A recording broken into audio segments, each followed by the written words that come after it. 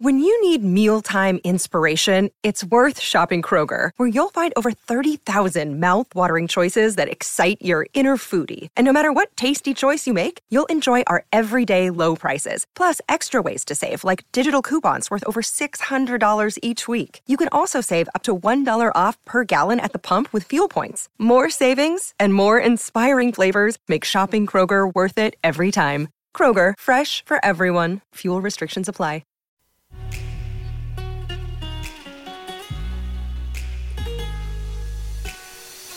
Coffee and Cream with Rogers and Benning on Hail Varsity Radio. We are back. Coffee and Cream in the morning on Hail Varsity Radio, powered by Currency. Damon Benning, Andrew Rogers here with you as we are every morning, Monday through Friday, and we appreciate you joining us. It is our last segment of the hour, and I don't think there's a better way we can close it out than talking with our guy, Joel Lorenzi, Creighton beat writer for the Omaha World-Herald. Joel, good morning. What's going on, man? Joel, what's up? You seem a little tired, too. Well, he's a self-admitted non-morning guy, so we may be getting him going early. Yeah, my night ended probably like 4 hours ago, so. Wait, what? 4 hours ago? What? This is the life of basketball beat writer, man. I've come to accept it. There wasn't even really anything good going on in the NBA. The Suns had dusted off the Lakers by halftime. You could have hit snooze. Well, yeah, but then you get to watching games back that you missed, and games from a couple of days back, or you get to playing 2K. I've actually found you get to playing 2K. 2K is like, obviously it's like a great pastime for any hoop fan, but I actually found like 2K's really helped me with like coverages and stuff, like in the weirdest way. Like it's really helped me understand basketball more. Hey, I'm with Joel when he says that. I mean, 2K helps so much when it comes to things like that, but even like for me, like I used to practice broadcasting on 2K. Like I would mute the TV and I would actually broadcast the games, and it helped me learn a bunch of players in the NBA. That's kind of fire. I like that.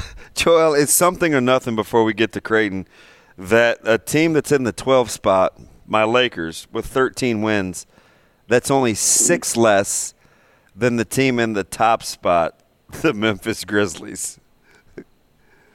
Yeah, that gap is further than you think, Dan.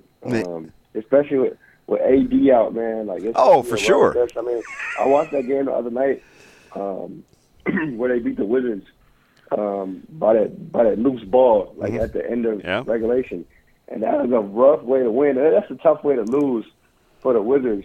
If they got to pull it out like that, I mean, granted, it's the Wizards, but if they got to pull out wins like that, it's going to be a rough month. I'm fully prepared. I'm fully prepared to try to just be around the 11-10 spot in a month when he comes back, if that. Well, you're gonna have to hold on strong, man. I kind of gave up on them. I'm not gonna lie. Man. Hey, Joel, let's talk Creighton here and some parts of your story. Prior to the Marquette game, you had mentioned that Sharif Mitchell, Ryan Nembhard both said this team needs to play with more heart and more will. And after what we saw at Marquette, it's pretty apparent we haven't seen strides in either of those points. What's missing? What else can they do? They tried to speak it into existence. Now, how do they actually get it? Yeah, like you mentioned, no strides, right? Like we actually probably saw in that Marquette game, probably their peak in terms of just, I hate to say it, but getting punked. They got bumped out their spots quite a bit in that game, and you saw that they were visibly uncomfortable as the game went on, and it started to affect their half-court sets. You could see the energy wasn't the same, and during this past stretch through the 6-game losing streak, like you've kind of seen performances like that where they're not dialed in for all the 40 minutes. But for them to be like visibly bothered by the contact at a certain point and just fold under Marquette's defense. And Marquette was they weren't even a top 60 defense. Like, they were right outside the top 60, which is still good relative to the country, but they played way better defense than that, right? I mean, Arkansas was a top 10 defense when they knocked them off, and obviously they've been showing themselves in the stretch. But for them to fold like that against that defense relative to the ones they've already seen, I mean, they've seen the country's best defenses. That really shocked me, man. It was a real low for them. Joel, more surprised in the style of the game, so keep that in context. Not necessarily the number 18 in terms of turnovers, because that's way too many. But in a game in which there was a lot of touching and grabbing and knocking off of spots, Creighton only shot 5 free throws. So was it the lack of foul attempts or how the turnovers came that has got your attention the most? The turnovers, because I really wasn't too surprised with the free throws. I mean, maybe in any other game, any other day, the refs maybe call a couple of those, but a lot of those would be on the floor now with the shooting fouls because they only reached a certain point. They didn't generate a lot of paint touches with the way they were playing, and you saw like a lot of in that first half, there's a lot of Baylor Sharman, and so in the second half when they tried to get him going. And I thought that was weird because there was plenty of possessions where he tried to do it himself and I guess draw the defense, even though they only needed one guy by the time the second half came around to really bother him. And so you just saw these guys couldn't initiate the same and they weren't generating the paint touches.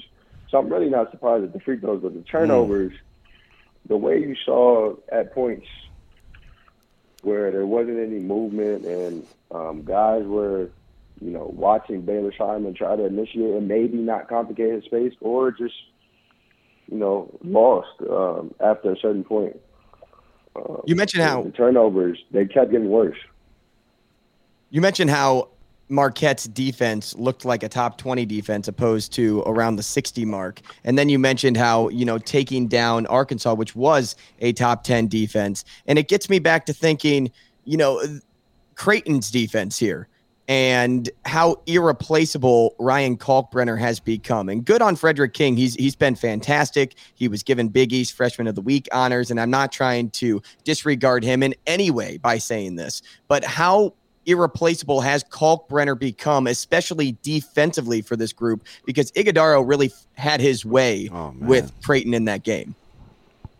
Yeah, and like you mentioned, kudos to Fred King because he was the best player in the last 2 games, probably. And I don't know how many wins you get with your freshman being the best player, but it worked out in his favor because when Kalkbrenner comes back, it's an interesting wrinkle now that they have a productive bench player.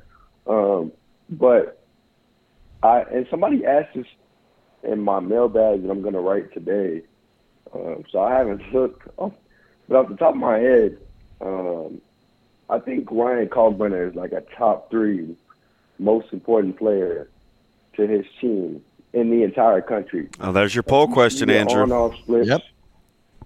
You see the on-off splits. You see, the eye test, man. Like you saw, I don't think he's the end-all, be-all, and that they'll be completely fixed when he comes back.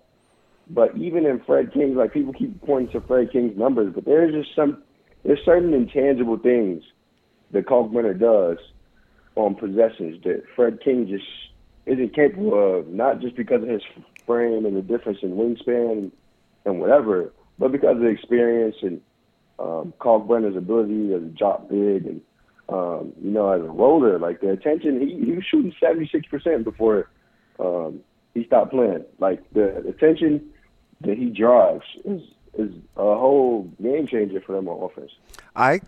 Andrew, I'll let you reset it, but full disclosure, I thought Andrew was being a little over the top with the poll question because one of the answers with Kalkbrenner, he said if he comes back and has success, is he the most important to his team?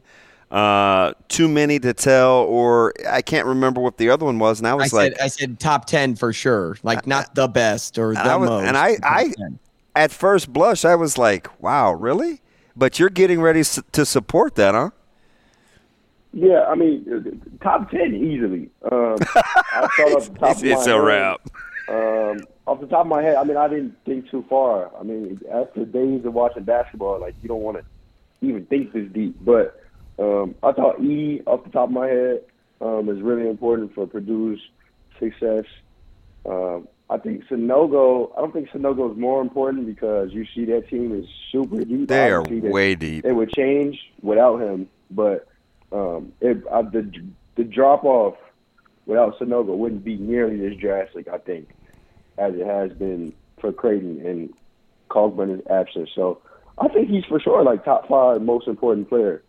I immediately think Drew Timme for Gonzaga, which is in that discussion. Yeah. That is lofty discussion. Let me ask you real quick here in our last minute, Joel. If we concede that UConn is the best team in the Big East, are we really ready to say the next best team is St. John's, or is something else going to shake out between Providence and we watched them the other night? I felt like that's a good basketball team. I don't want to believe in Marquette, but they play hard.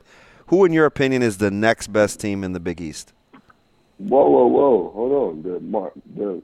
First of all, the Xavier erasure is crazy. Can't do that. And then Marquette. Obviously, they pummeled a clearly different Creighton team than we saw a month ago. Mm-hmm. But Marquette ain't no punk either, man. Like, they got something brewing over there. They got probably arguably the best win in the conference with the way they whooped Baylor a few weeks back. So I think they're serious, man. I think they could. I gave Providence the nod over Xavier because they just beat Xavier.